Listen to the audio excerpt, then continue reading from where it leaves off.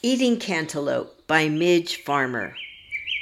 I scrape the seeds from a halved cantaloupe, pare off the thick veined rind, cut and hold a wet orange slice. I eat standing over the sink. Juice runs across the back of my hand, drips from my wrist, forearm, and chin, even though I quickly suck and lap as I bite off each chunk. The brash color, variegated texture, and gush of juice from the fruit give me purpose for this day.